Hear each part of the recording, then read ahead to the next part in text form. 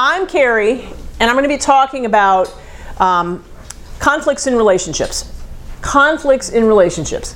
We have talked about relationships before, and y'all know that when we talk about the characteristics, I think commitment is where it all starts in terms of how well are we going to be doing with interacting with our partner.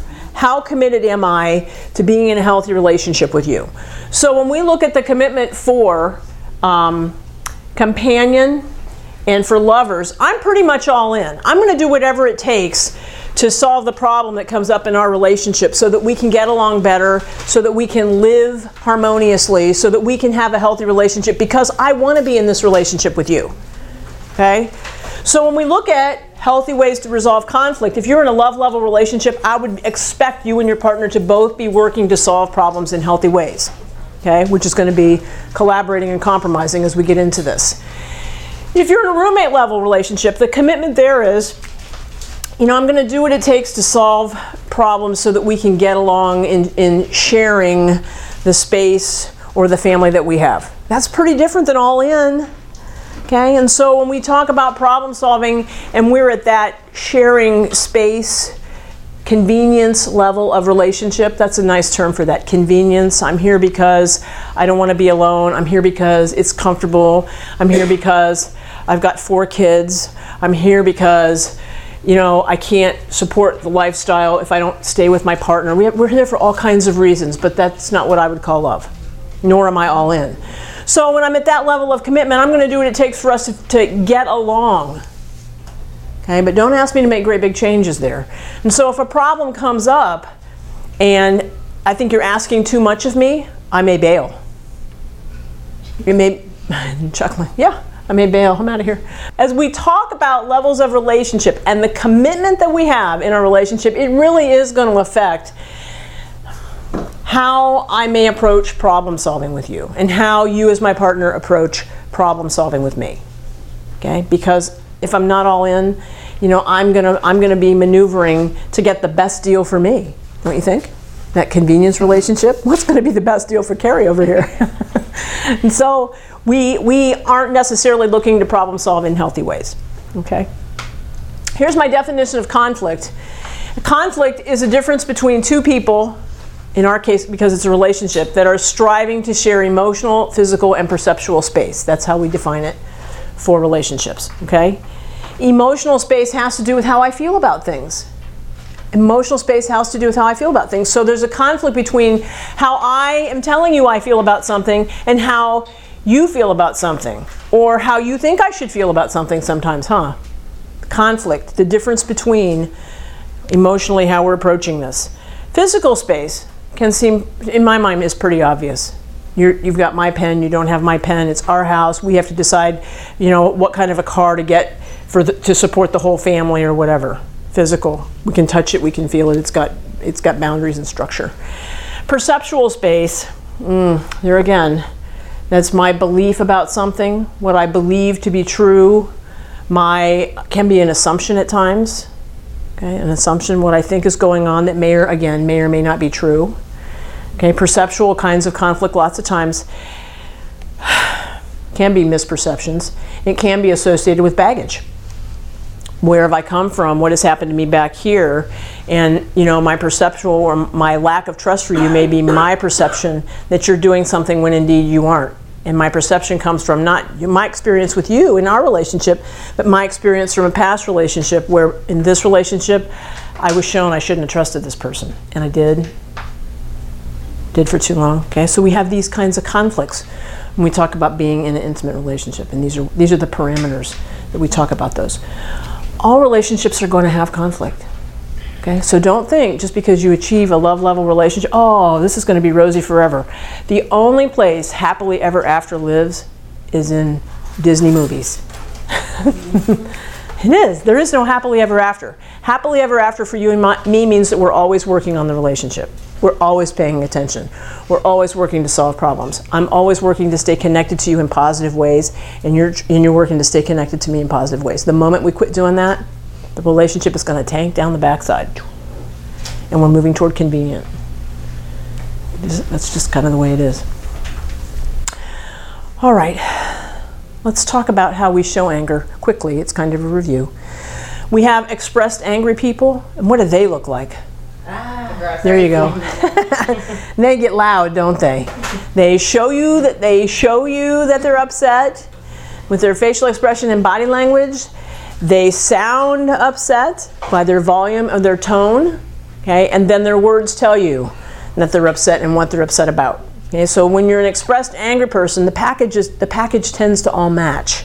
It's not a mystery that you're upset because you'll show it. I see it. You sound it. You say it. You're upset. Got it. Okay, that's not conflict yet, though, is it? Okay. Suppressed people tuck it, and so they don't like to come out here and show anger this way, and so they try to tuck it in. And many suppressed angry people will say they're managing their anger, and they're not, because you can feel it. You still see that I'm angry. You can still see the facial expression and the body language and the eye rolling and the huffing around, the slamming of the dishes in the kitchen sink or whatever the heck is going on, but I'm not saying anything.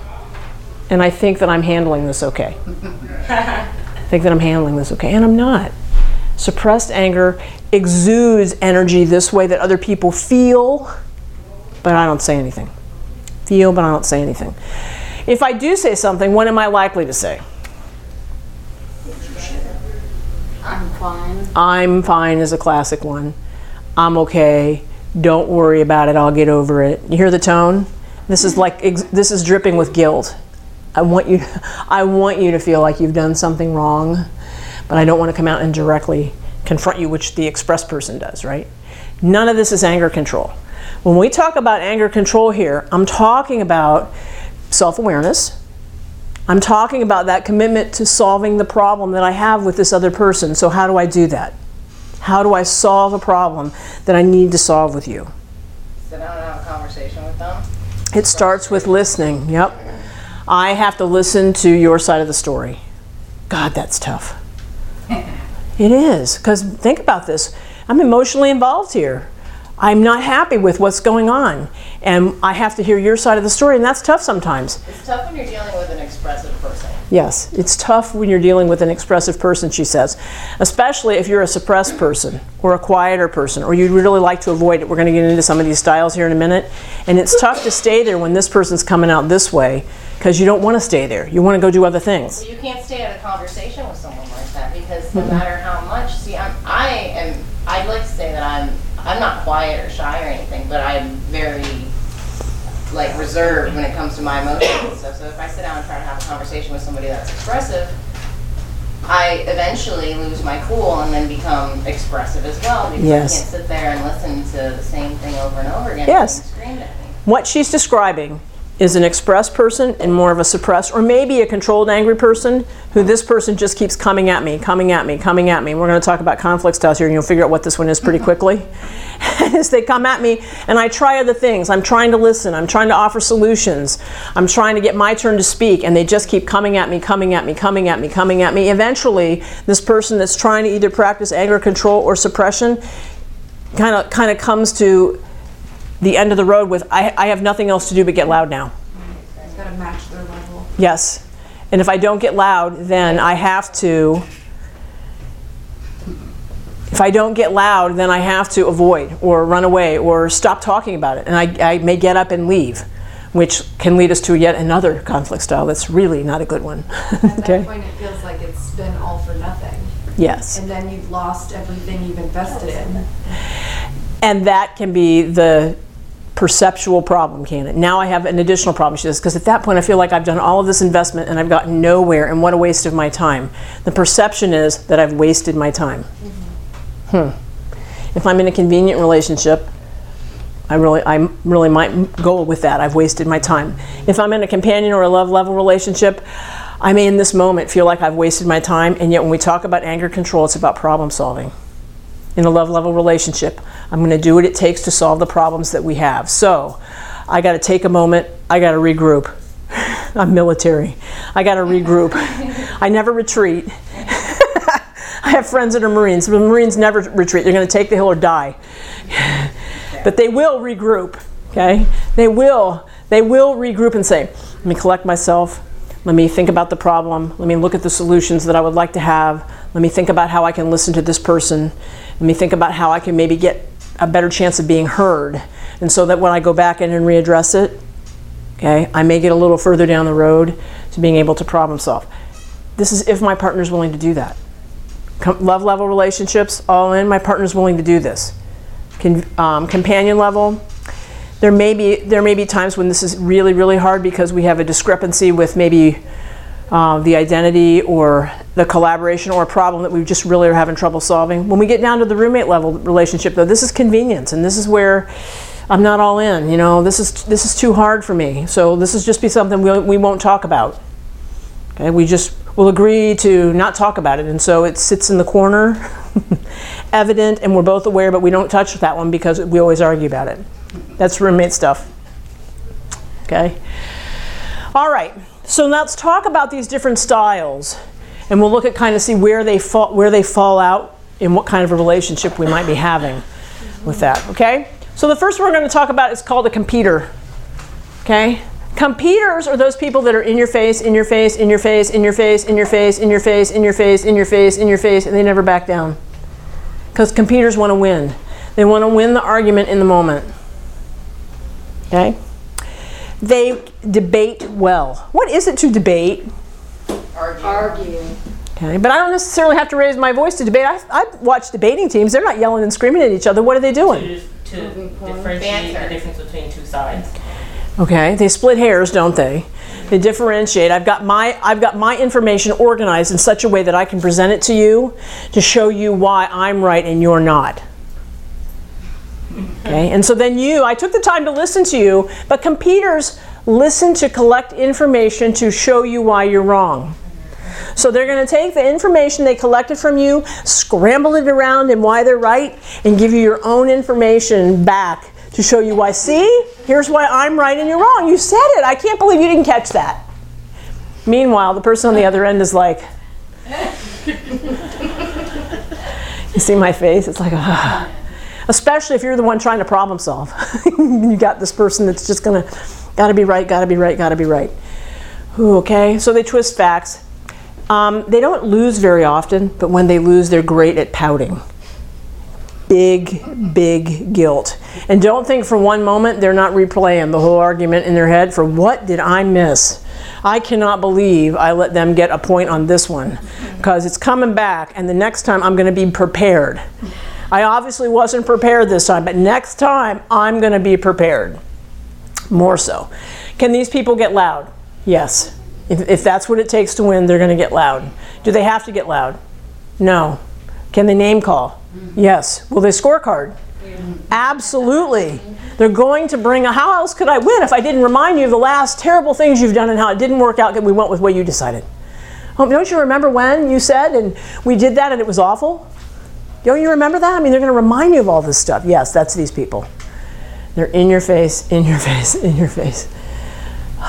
They wear me out.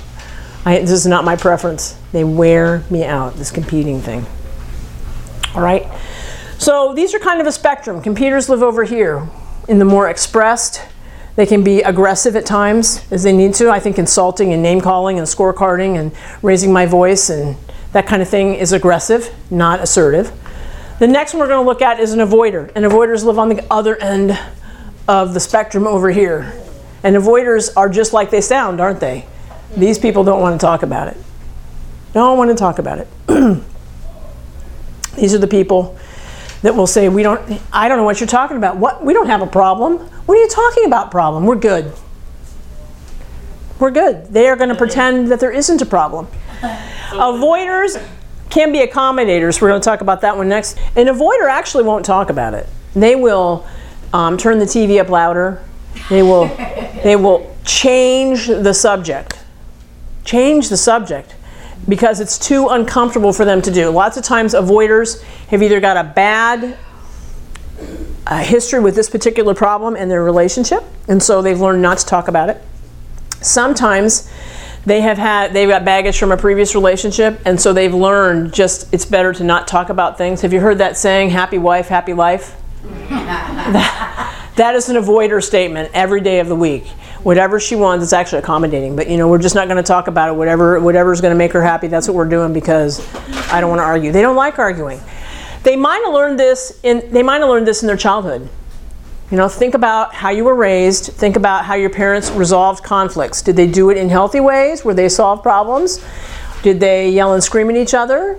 Did one of them leave for a period of time and you were kind of concerned that are they coming back? I mean, we've all been exposed to all kinds of things, and this is where we learned about solving problems in relationships. So we may be practicing what we were shown back here, along with what we've practiced in relationships that may or may not be working.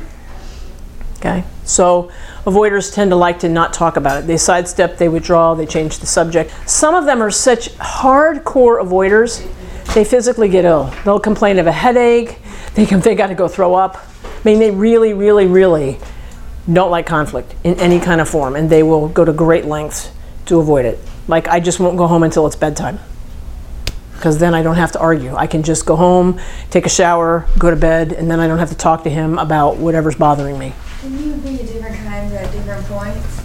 Yes. You can do, as we talk about these, you'll find, I didn't see any zeros for any of the scores in the room, which means you have some practice at doing them all. You just may have a preference for what you were thinking about. Okay?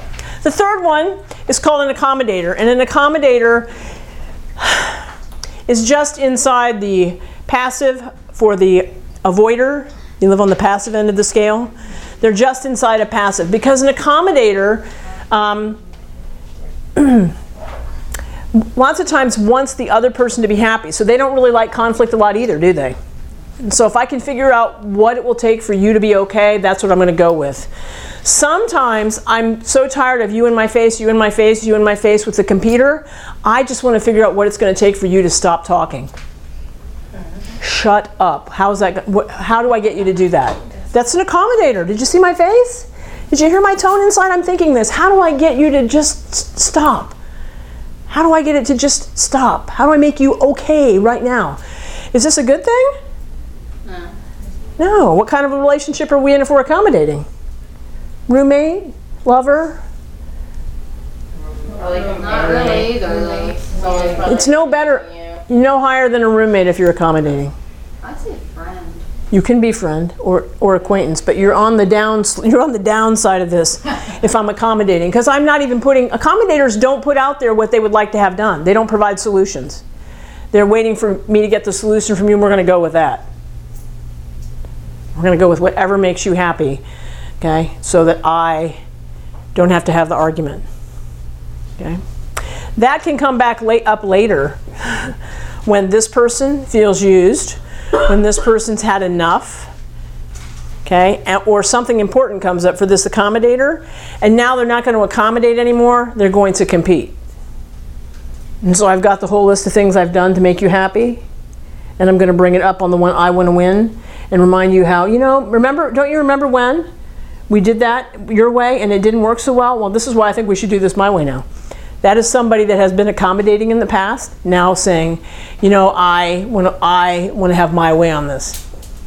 So you can see we can go back and forth and in and out of these styles depending upon what's going on. Okay?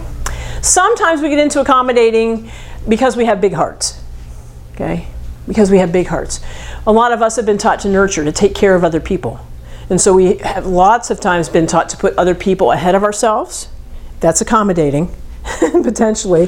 Because if I put what you need to have happen, or if I put your career, or if I put what you would like to do this weekend ahead of what I would like to do, or what I would like, or my career, I can get to the point where I feel used, when I never get anything in return. Accommodators tend to not get anything in return from the people that they're accommodating. They keep giving, giving, giving. So we can get into this because we have a big heart and we really want to take care of the person that we, quote, love. And we get into the dysfunctional piece when problems start coming up and we are going to make them happy instead of saying, well, I hear what you say and here's my idea for what we could do too, and we work our way through it. Work relationships, if you're in customer service, we really do try to be accommodating, or at least polite, don't we? And so I try to give you what I am able to give you, or help you to understand why I can't do that in polite, assertive ways. So sometimes we can certainly try to accommodate. Lots of times we're having to be assertive at work in different ways, certainly, than in a relationship. In a relationship, I may say, so what do you want for dinner? Well, you know, we don't eat Brussels sprouts because he doesn't like them. They're my favorite vegetable, but I never make them because he doesn't like them. I've given up Brussels sprouts. For you, I've given up Brussels sprouts. I know it's a silly example, but you get it. Why would you do that? Says you. Why would you give up Brussels sprouts? Oh no, you don't understand. He can't even tolerate the smell of Brussels sprouts. So it's just not worth it. Now I'm truly talking about accommodating, aren't I? Not only have I given them up, I'm so aware of your take on Brussels sprouts that, oh no. If I really want to caretake, I'm calling the restaurant. Do you even serve Brussels sprouts? Because he can't stand that smell at all, and if you do, we can't come there. I'm way off the edge there. Okay? Accommodators. All right, living out on the far end of aggression are agitators. Okay, so there's an agitator and then the competer. Agitators, in my mind, are by far the worst conflict style out there, because these people are not about winning. These people are not about winning the argument. They are about creating chaos. And they will do it however I can do that. And so if it requires that I get loud to get you to be reactive, I'm going to get loud. And I can look like a competer. If it requires that I ignore you and I look like an avoider to get you to react, then I'm not going to talk to you. Okay? They like to argue. They don't want to debate and they don't want to win. They like to have people be off balance, and you just never know what to expect, and you just never know what's going to come next. I meet a lot of people here that have ex-partners that they kind of view this way, because you just never know when the phone's going to ring and, oh, they can't show up, or you get a notice and you got to go back to court about this, or they've got some lame excuse for why they can't pay child support this month, or, I mean, you just never know what's going to come from this person over there, but you just always feel like you're walking on eggshells. Lots of times the person that you're feeling that about is an agitator. They just kind of keep chaos going. That's my mother. For real. She totally is. Her mother does it. If you look around and you think you have one of these in your life, you're probably not the only person they're doing this to, because it's a pattern with them. They like to have little fires going all over. Okay, and if it takes gossip over here to get this going, and I call this person over here and tell them this little piece, and they send it over here, and I can get all kinds of discord going here. That's an agitator. Can I have my mom and dad come to this? Not together. They do this. It's annoying. Okay. Do you see some of those comments up there? The button pushers in your life. Partners potentially can be this, can't they? They got a lot of crap on us. I know exactly how to get under your skin. I know exactly how to get under your skin. And I will if I'm an agitator. I know how to annoy. I know how to pick on you. I instigate. We were just talking about. I instigate. I start it. I can either start it by yelling and screaming, or I can start at low level by just being unhappy, right? And then they sit back and watch. They sit back and watch.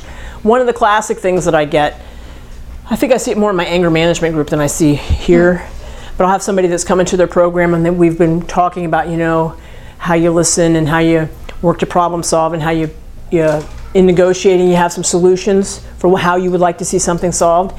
And they'll get with this person they need to solve a problem with, and they're an agitator. And the agitator member doesn't want to win. They just want to keep you off balance. And so they'll get them to finally react. They finally have come to the end of the road. They have nothing left. I have no more ideas for how I can do this with you, and so I become an expressed angry person, which is the risk for suppressed people. And so they finally are screaming at this person, who will just now get very quiet and look at them like they've gone crazy and say, I don't think those classes are helping you. Which nearly short circuits this person that's just tried 9 different things just to problem solve, to have that comment come out. That's an agitator every day of the week. They just make you feel crazy. Okay, so that's what they are. That's a very aggressive conflict style, and it's not about solving conflict. It is about destroying relationships. Okay, so if you have one of those in your life, I would tell you you're probably not even at a roommate level, because an agitator isn't interested in sharing space. Okay, if you have a partner and we're to the friend level, we only solve problems in limited ways, that might be an agitator, but this relationship is really not good if my partner is an agitator or if I have a predominant agitating conflict style. This is not going to work out.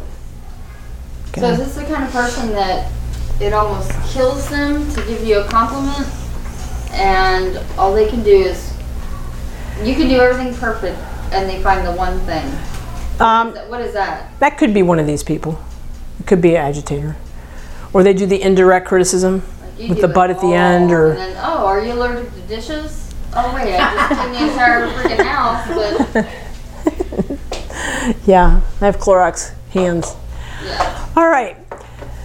The next one, 5, is called a compromiser. And we're getting into the healthy ways to try to resolve conflict now. Okay, compromisers and collaborators are about solving conflict.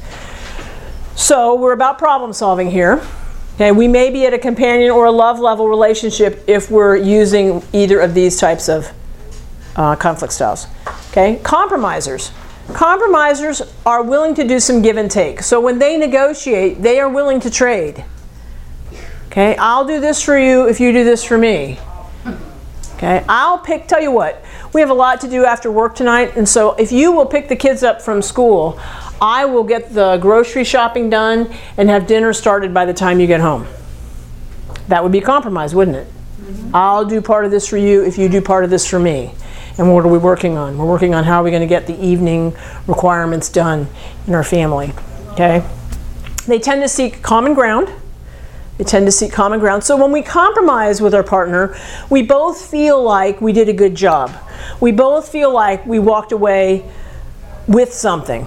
Nobody feels like they got taken advantage of when we compromise. We both feel like this was a good solution for us. Okay? We are observant of facts and feelings when we compromise. A little bit of both. We may be a little bit more fact-based. Like that example I gave you is really more fact-based than feeling-based, isn't it? Mm-hmm. And that's the difference, one of the differences between compromising and collaborating. That it's a little bit more fact-based than feeling-based when we're compromising. Okay? Last one, 6, is a collaborator. When we go to collaborate, this really is negotiating. This is that whole listening piece to understand where my partner's coming from. It's them listening to me so that they understand where I'm coming from. It's both of us coming to the table with some ideas for how can we solve this problem, and we consider them. I have to consider your solutions to the problem, and you consider my solutions to the problem. And as we have the solutions that we put out there, now you and I are going to make a decision for which one is going to work for us. Like you're a team. It's very much a team, yes, very much a team. This takes time. So that would be like lovers. Yes. Collaborating conflict styles would be lover level and companion level. Okay? Because I really am all in. I'm going to do what it takes. And when we go through all of the solutions, and I had three that weren't going to work for me and the other 2 weren't going to work for you, well, we don't have any left, so we got to go look for some other ideas for how we can fix this. If we compromise, we may pick one. If we compromise, we may pick one that maybe was a little bit better for you. And I feel like, I would have liked to have seen something better. You hear the change in how I'm perceiving it? Mm-hmm. This one we really are all in. And we are both participating. That's one of the big differences in the compromiser and the collaborator conflict styles. We both are participating. So we both have to have some ideas for how I would like to see this problem resolved. We both are working to listen to the other person. Not just hear. I need to understand. Okay?